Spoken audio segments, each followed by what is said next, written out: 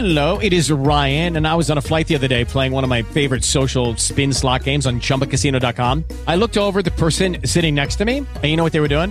They were also playing Chumba Casino. Coincidence? I think not. Everybody's loving having fun with it. Chumba Casino is home to hundreds of casino-style games that you can play for free anytime, anywhere, even at 30,000 feet. So sign up now at ChumbaCasino.com to claim your free welcome bonus. That's ChumbaCasino.com and live the Chumba life. No purchase necessary. VGW. Void where prohibited by law. See terms and conditions. 18 plus. Blog Talk Radio. Let's face it, there's a lot you don't know about sickle cell disease. Like that it affects millions. People in almost all races. Black and white. Indian and Asian. Hispanic and Mediterranean. And that it can affect you or someone you love. No matter where you come from. Let's face it, there's a lot you don't know about sickle cell disease. And that's a disease too. Call the 211 info line to learn more. Good morning, and welcome to Saturday Mornings with Joy Keys. I'm your host, Joy Keys, and I want to thank you so much for tuning in. You can follow me on twitter.com/Joy Keys, and you can become a fan on Facebook. Just look up Saturday Mornings with Joy Keys. I'm also now on Instagram. Check me out, Saturdays with Joy Keys on Instagram. I also want to let you know, if you tag me in a photo, you might win a prize. I'm going to be giving away a copy of the book, Jeffrey Renard Allen's book, Song of the Shank, today. So definitely tune in, tag me, check out on Twitter, Facebook. You might win a prize.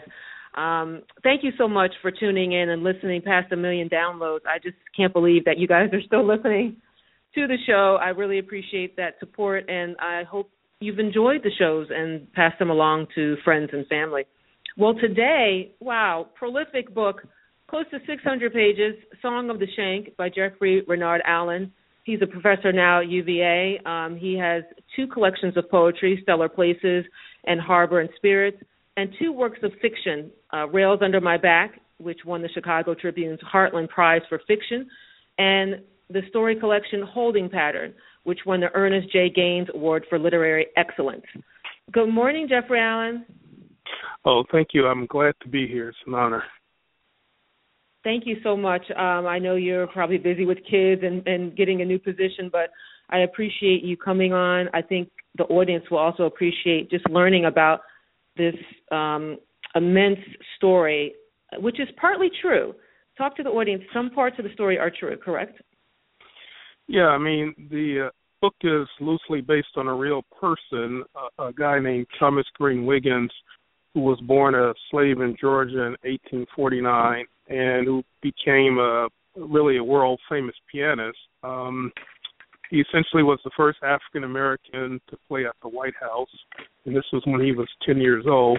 So, you know, he was essentially a child prodigy and possibly an autistic savant. You know, he had this career that lasted from the time he was about 6 years old until he was well into his 50s, you know, so pretty far into the 19th century.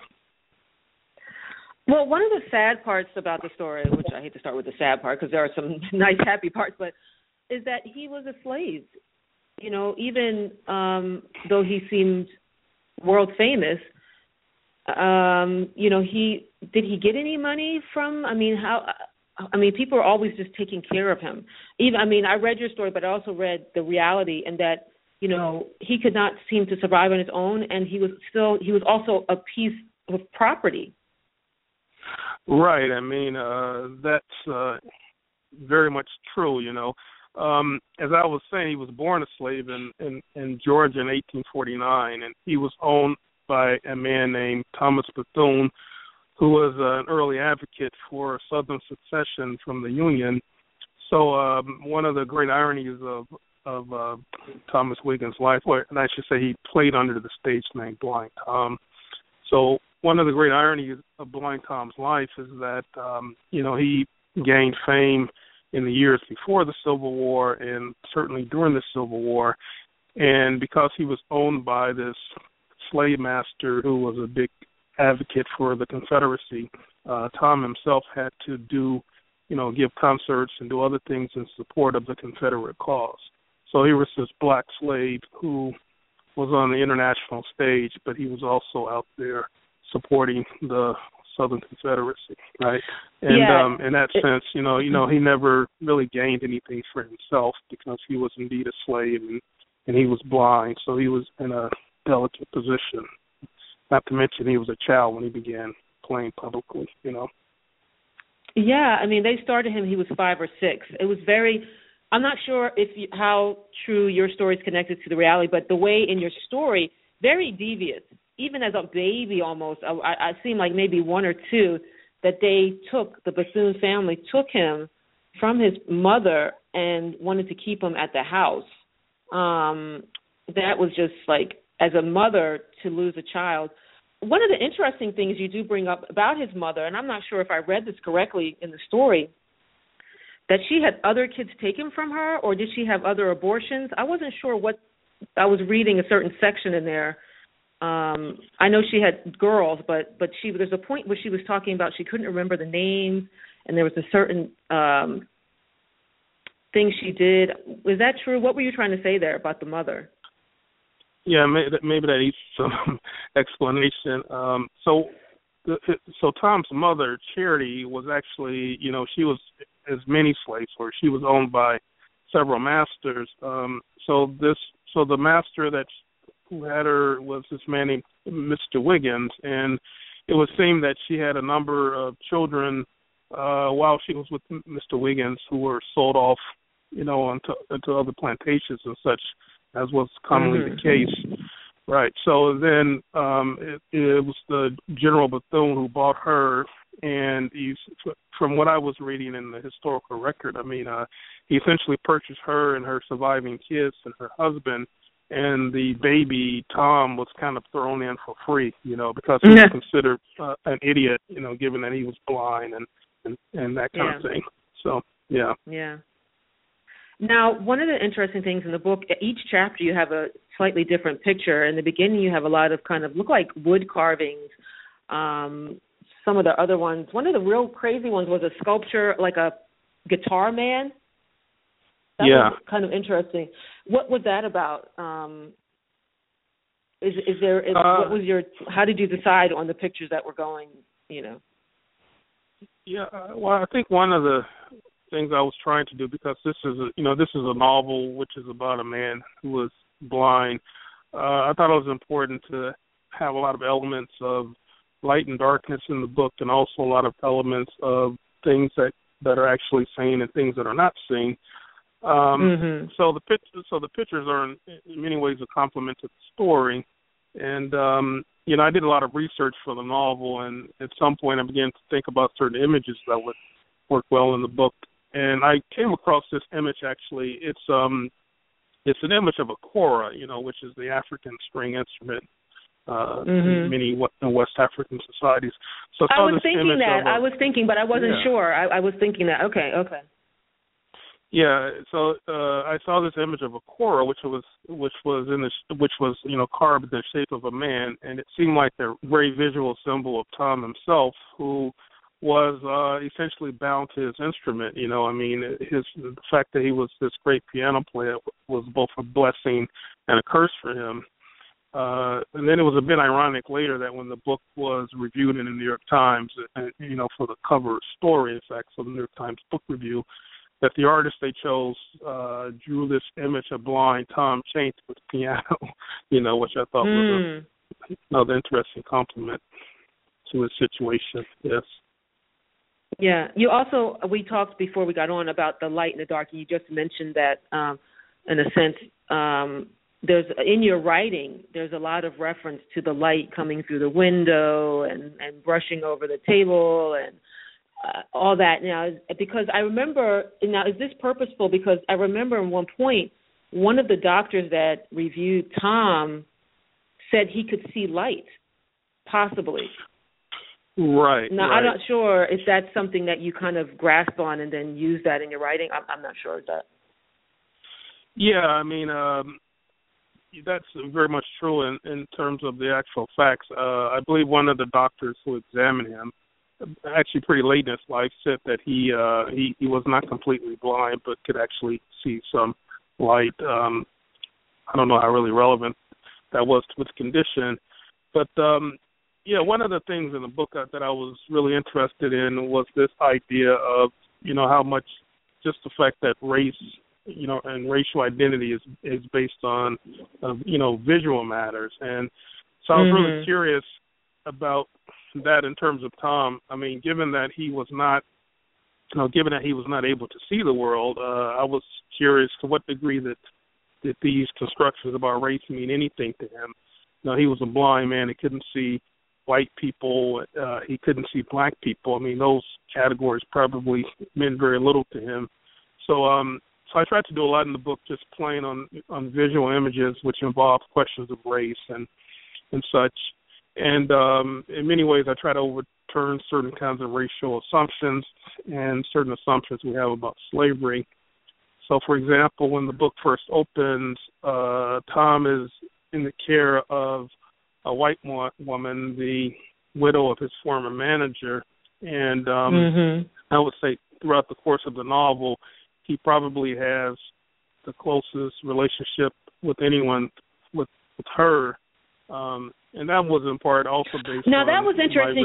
They even took a bath together. Together. Now, that was a little odd. I was like, what is he saying here? Is this incestuous almost? It felt like he was taking a bath with his mom, but he was 17 years old or something. I mean, what was that about, the bath? Because he wouldn't take it, she said, without him. Right, that's in fact the passage I was going to read. Should I read that now, or? Yeah, go ahead. Mm-hmm. Okay. So his skin is ready. He holds his arms closely to his chest as if determined to guard this limited part of his nakedness, and wobbles toward the tub. Hauls his legs up one after the other over the high porcelain side and joins her neck deep in high islands of foam. It's the only way she can get him to bathe, the two of them together, two huddled forms stationed at either end of the tub, face to face, an archipelago of suds between them, two bodies peeling away layer by layer, soap the substance that obscures when it is smeared across cheek and brow, nose and chin, before running white fingers over muscle, bone, soft places, hard places, knows them all, making it hard to tell which leg or elbow, one outside, one inside, belongs where to whom. She reaches to slow down his wild, hurried hands. Rebuffs cut short, they go moving like dark fish through the water, swimming to another world. She grows considerate, guides him back, hands that worked as hard returning as running away in her face, downstroking her shoulders, drawing warmth across her breast until he takes tight hold of her silent back. She lets his touch linger, feeling the power of his fingers, this body embracing her, reminding her that she is not alone. Maybe I should stop there with the passage. So, one of the things that I was trying to show there is that there is an affinity, closeness between the two characters, even if it's not necessarily sexual. But the idea is that, she is Tom's caretaker, and given the fact that he's blind, given the fact that he may be an autistic person or an autistic savant, but given the fact that he's blind and a musician is enough. He is a difficult person for her to handle, and he's also 17 years old, so he has sexual feelings, and she is the only female that he has any contact with. So that's one of the things I was trying to suggest there. Yeah, definitely. Another, in terms of the light and dark. And doubles, if you will, there's a preacher near the end called Double, a character which I thought was a really interesting character, and I kept saying, what is his name? Double? Is he, he's mixed? That was a double. He is black and white. But then near the end, which I hate to give away this little part, but is he a twin? Because I was like, what do you do? Are you faking us out here? Right. Yeah, I was trying to leave that up to the reader, really. But the scene you're talking about is one where he's given a sermon, and apparently he actually transforms into two people, which freaks out one of the main characters in the novel. Yeah. Well, one of the ideas in the book really what I guess one thing I should say, like the book is a consideration in some ways of questions of terrorism and violence, and certainly questions of racial injustice. And the premise of the novel, and this premise is largely based around a real event. I mean, in addition to Tom's slavery, the novel looks somewhat at the Civil War draft riots in New York City in 1863, which were probably the worst race riots in American history for those who don't know. And essentially many African Americans were attacked and killed during the riots, because they were being blamed for having to by whites for having to enlist to join the Civil War. The Civil War. Yeah. So in the novel, what happens? So that becomes one of the big moments of the novel, and my novel, kind of expands upon that idea, and to such a degree that all the blacks of New York leave, leaving Tom as the only black person in the city in the care of this woman Eliza, and but this cycle of violence and persecution continues in the novel. So this double character that you mentioned, he is advocating a violent response to violence against blacks, and he's also something of a nationalist, and black nationalism was a big part. Wait, we're losing you a little bit, Jeffrey. I'm sorry. I'm sorry. Can you hear me okay now? Or yeah. So I can hear you clearly now. Yeah. All right. I was just saying that black nationalism was a big part of American conversation in the 19th century because, many people, both black and white, weren't convinced that black people could be fully accepted into the American system. That is to say that the white people would fully accept them on equal terms. And so for that reason, many people advocated the separation black people. Yeah, I mean, and also, one of the beautiful scenes where the gentlemen, the soldiers, the black soldiers, they were, I guess, in the back of a church or in a room, and they did the washing of the feet. That was a really beautiful, I think, a scene that I think it would help today, with African American men and the issues of intimacy and support. Forget about just religion or God or anything. Just that act of washing another's feet, dirty feet, and they're going around. That was such a beautiful scene for me. And as a matter of fact, I visualize your book being a movie. It might have to be, or a television series. It might have to be like 2 or 3 nights, okay? But I'm serious. You got to work on that. I'm going to put it into the universe that it should be either a television series or like a major film. Oprah, I could see Oprah doing it. You know what I mean? Yeah. Well, I should say that I have been approached by some producers and so on, and I'm hoping that eventually I'll sign an actual contract with one person to do a film. So I'm pretty close to that point, but it hasn't quite happened yet. So. Yeah. Now, where did you get the washing of the feet? Because I've seen that in some like Amish, I think it was like Amish or something films or something. The washing of the feet. Is that a true, actual religious act in certain sects, or is that just something that is kind of been used in movies and books and things? Yeah, I mean, it was primarily my invention. It was essentially a kind of takeoff on the Last Supper, where Christ, put himself on the same level as his disciples. So that was part of the notion, this brotherhood that's formed by 20 black men, no matter what faces them. That's the idea. Yeah. Now let's move to you were talking again about the issues of race, but let's talk about how African Americans perceived other African Americans. For example, there's the character Seven, and he's African American. He's owned by I think the guy's name is Perry. Perry Oliver. I think his name is Perry Oliver, right. He says, when are we going to get a nigger? There's also a scene where Tom is saying, I know, like he knows that this person he's speaking with is a nigger. Now, you say he can't see, but somehow he knows, probably like the tone of the voice, and the way others are talking to the individual, he knows that this is a black person. Right. But then there's a beautiful scene where Eliza and them, near the beginning, where they're getting on the train, and there's a black person helping them.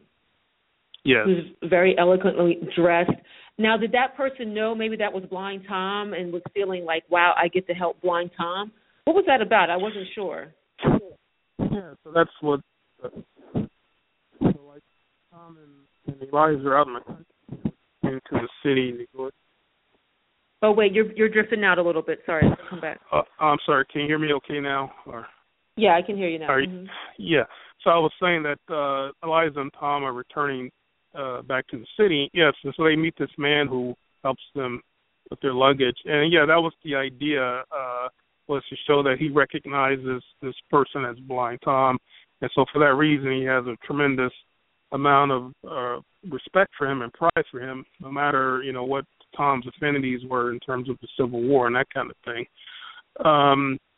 But I was also really interested, too, in just, sort of taking off from the actual facts of Tom's story. And so one of the characters in my novel is called Tabs Gross, and he's based on a real person. And I don't know a whole lot about the actual Tab Gross, but what did happen in actuality is he sued General Bethune Court in Cincinnati. So he and the general had entered into a business arrangement whereby the general was to give Tom over to Tabs so that Tabs could bring Tom to stage and make money. And just my reading of that was was that Tabs himself was not concerned about Tom's well-being, but he was only concerned with Tom as a product that he can make money off of. So I tried to have a range of relationships in that way. And a lot of that again stemmed in part from some of the ambiguities of our race regarding Tom. Like just one more thing I'll say about that. In the original record, I read this really interesting thing that happened where Tom was somewhere to give, in some town giving a concert or about to give a concert, and he went out to have his shoes shine or blacken, as it was called at the time. And the shoe blackers were young African American kids, and supposedly Tom said, speaking about himself in third person, he said Tom won't have his shoes blackened by no niggers, and he walked off. So it's really a really interesting moment, and I thought about it in many ways. Does that mean that Tom, was completely brainwashed and he bought into this whole system of white racism and slavery? Or was it that another way of looking at it, maybe denies how these kids were being exploited in the same way that he was himself, and for that reason he didn't want to participate in the exploitation. So I wanted to have those range of possibilities in the novel when it came to black interaction, from the extremely positive to the extremely negative in some instances, Yeah, I mean, it's still. I think it does define our life here in America even now. Yes. Right. I was going to say that even now it's still an issue. Light, dark. Yes. And who was black enough, who was white enough? Because now, if you go into, say, the ghettos of America, and you'll see, white, poor white people have overtaken the black culture, if you will, listening to rap music, wearing the clothes, even getting their hair done a certain way. And even across the globe, black culture has been taken, in Japan, people are trying to get dreadlocks and listen to rap music. I mean, so are they black? You know what I mean? Or and I, who's a black person who's light and listens to, say, classical music, am I not black? Right, and that's the interesting thing because, Tom was a classical musician, essentially. I think that's one of the problems with the race when it comes to black people is race has always been a question of limitation. Blackness is only this one thing and not something else, as if we don't have a range of expressions and a range of emotional abilities, one of the America. Yeah, I think that limits ourselves because if we drink the Kool-Aid, so to speak, then we limit ourselves. we limit ourselves to where we can go and who we can be, who our children can be. And there are many times I'm in conversations with black people, and it's like, oh, you know, a black person ain't going to do that. You ain't never going to see no black serial killer. You know? Right. Well, that was not that we want to be serial killers, but, you know. Right. And that was one of the things that really drew me to Blind Tom's story because, you know, first of all, he was this guy who's been forgotten and, you know, forgotten from history, essentially, and that's largely because people have all of these assumptions about who he was, you know, and so if you say he was a savant, then people assume that, you know, he had no kind of true creative talent. And, you know, early in my research, I ran across an article that said something very condescending, like, you know, Blind Tom was lucky that, you know, because he was black and an idiot, his idiocy and his blindness kept him from knowing that he was black and a slave, you know. I mean, like, you know, how would that person know what Blind Tom was thinking, you know? So, yeah, exactly. Yeah, so I mean, well, as much it's a shame. As, yes. I was going to say, as much as Blind Tom's life was about limitation and, you know, exploitation, it was also about, you know, creation and the many things he achieved, you know.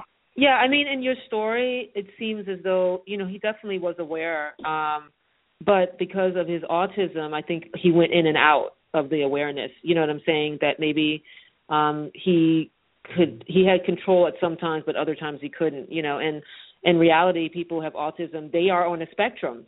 You know, there are some people who are extremely disabled, if you will, and there are others who are very conscious and aware and working and living around you, you know, could have Asperger's and different things that they can still function. Right. And you may not know, you know, oh, this person has autism, if you will. And then there's other people that, you know, are at the far end, if you will. So I think nobody knows what Blind Tom was thinking, except for the people maybe very close to him. You know, real quick, we're running out of time, but the issue of family, okay, we're talking about race. Well, who belongs to who? You know, who's black, who's white. But in terms of family, who is family? And one of the interesting things you brought up in the book is that General Bethune wanted to take Tom back because he was like, this is a family matter. I started laughing. Like, are you serious, dude? Yeah, that's right. Yeah, but I mean, that was actually kind of what happened in reality, though. You know, again, in that court case I mentioned between Taps and General Bethune, the judge, you know, basically ordered Tom to be given back to General Bethune because he said that Tom was an idiot and General Bethune would be the best person to take care of him. You know, and this was in Cincinnati after the Civil War. So, I mean, you know, so I mean, Tom, in fact, did really lose most of his family ties. I mean, once he was taken from his mother, I mean, he was owned in the company of other people and really didn't have family ties, you know. Yeah, I felt sad about that because his mom, there were some scenes, and again, you go in, it seems like you go in and out of like these dream states that you're writing where people are dreaming, but then they wake up. I'm not sure. It was hard to tell sometimes. But with the mother, there was a scene of he told her, don't ever touch him like that again or something. Now, was that in her dream or was that reality? Or was that just you representing how she could never connect back to Tom? You know what I mean? Yeah, that's what I was trying to show. Like, and this is an exaggeration again of some of the actual facts of Tom's life, but in the novel, the idea is that she hasn't really seen Tom in 13 years, and so, you know, and given that there has been this long distance, the idea in the book is that, you know, Tom doesn't really know her anymore. I mean, you know, he was taken away from her when he was very young, and he doesn't know her. So for that reason, he can't connect with her. He can only connect with the people who've been more immediate and is, you know, immediately around him, such as the Eliza character, the woman who takes care of him, you know. Yeah. So, wow. But I think there are other positive depictions of family in the book as well, though. At least hopefully there are. Yes. Yes, there are. And I encourage others to read the book Song of the Shank by Jeffrey Renard Allen. I'm going to be giving away a copy of your book. You can also check out more about him on his website. He has a website, jeffreyrenardallen.com, to learn more about his different writings. And right now you said you're at UVA, correct? I am, yes. I've been here about 6 weeks now, having left New York City, yes. So I've been a city guy all my life. Yes, well, thank you so much. Oh, you're a city guy. Now yeah, you're I've in the been country. a city guy all my life. Now I'm in the country, right? But I'm enjoying it. Wait, you know what? Yeah. That's funny because your character, Eliza, she's a city gal all her life, and then she went to the country where Tom was really comfortable, and she was like, I don't know if I could stay in the country. That's right. Yes, interesting irony how life works sometimes, you know. Yes. Well, thank you so much for coming on the show today, and I wish you much success at UVA, and also can't wait for your new novel that will be coming out, I'm sure, soon. Hopefully once I write it. But thank you for having me. It's been a tremendous honor. Definitely call me about the movie. I'm really backing you on the movie. I think Song of the Shank could be a great movie or television series. Okay, I have to get those producers to move their feet some then. That's right. Chop. Yes, all right. Thank you so much for coming on today. Thank you. Okay, bye-bye. Have a great day. Bye. You too. Thank you, everybody, for tuning in. I just got off the phone with Jeffrey Renard Allen talking about his book, Song of the Shank. Please check him out, jeffreyrenardallen.com, to learn more about him. I'll be giving away a copy, so follow me at Joy Keys on Twitter. Become a fan on Facebook. Look up Saturday Mornings with Joy Keys. And also check me out on Instagram, Saturdays with Joy Keys. Thank you so much. Have a great Saturday. Let's face it, there's a lot you don't know about sickle cell disease. Like that it affects millions. People in almost all races. Black and white. Indian and Asian. Hispanic and Mediterranean. And that it can affect you or someone you love. No matter where you come from. Let's face it, there's a lot you don't know about sickle cell disease. And that's a disease too. Call the 211 info line to learn more.